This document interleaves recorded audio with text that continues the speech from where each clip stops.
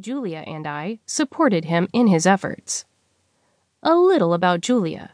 Also 38 years old, Julia Devereaux is a public defender in Los Angeles County by day. She wears conservative suits and moderate heels as she advocates for LA's possibly criminal, innocent until proven guilty, poor and underprivileged. At night, however, Julia dons her super push-up bra, her extra strong Spanx, slithers into an overly form-fitting dress, and trolls the town looking for Mr. Right or Mr. Right Now.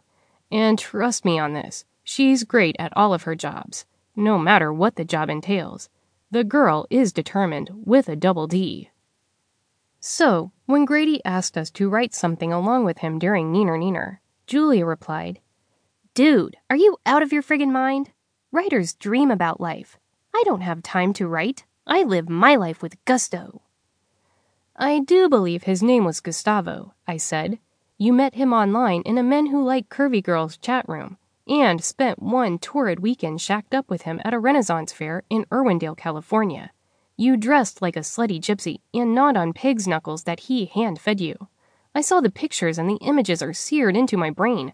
I can't even look at a pork chop anymore without breaking into a sweat."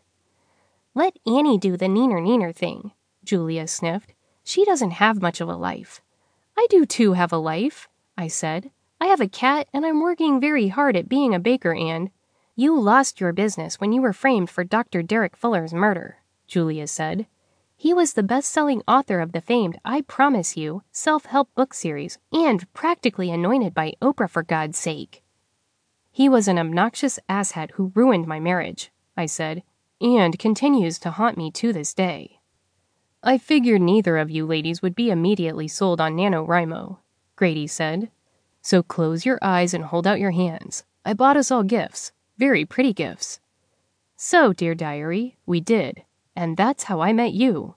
You're covered in thick, durable, hand-washable vinyl adorned in multicolored images of cupcakes. And you're adorbs. Chat later. XO, Annie Rose Graceland. Chapter 2. Dear Finley. Grady. Dear Diary, if it's all right with you, I'd like to call you Finley. So let me edit this just a bit. Dear Finley, I bought Diaries in the hopes my BFFs, Annie and Julia, would agree to pen a few journal entries in support of me furthering my career as a professional writer. A little about me. I'm an out gay man from the Midwest who lives a rather quiet, introspective life. I prefer books and movies to partying and parades. I'm in a monogamous relationship with my lovely boyfriend Liam, who I met during one of Annie's ghost and murder-solving debacles. Oops, scratch that. She swore me to secrecy regarding her psychic abilities. So I'd prefer if you kept that ghost and murder thing between you and me. I moved to Los Angeles in the hopes of becoming a screenwriter. For the past few years, I almost sold a spec script 5 times before being rejected at the 11th hour.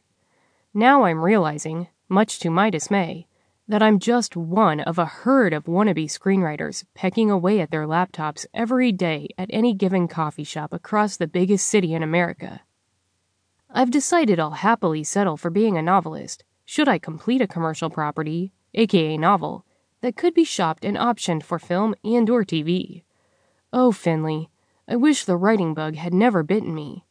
I was raised in a small town in Iowa, which by no means precludes a love of all things literary.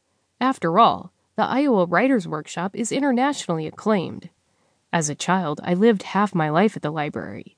I not only love novels and prose, I've read every book on screenwriting that has ever been written. And I have posters of every Steven Soderbergh movie in my bedroom back at my mom's home. Thank you for listening, Finley. You are a kind soul. And a wonderful sounding board for my National Writing Month endeavor. I am so grateful we are getting to know each other. Best, your new friend, Grady Swenson. Chapter 3. Whatever. Julia. Dear Diary. Whatever. I have to write boring lawyer stuff all day long, and defend some folks that deserve to be defended, and other folks who I know are guilty from the get-go. But hey, it's America.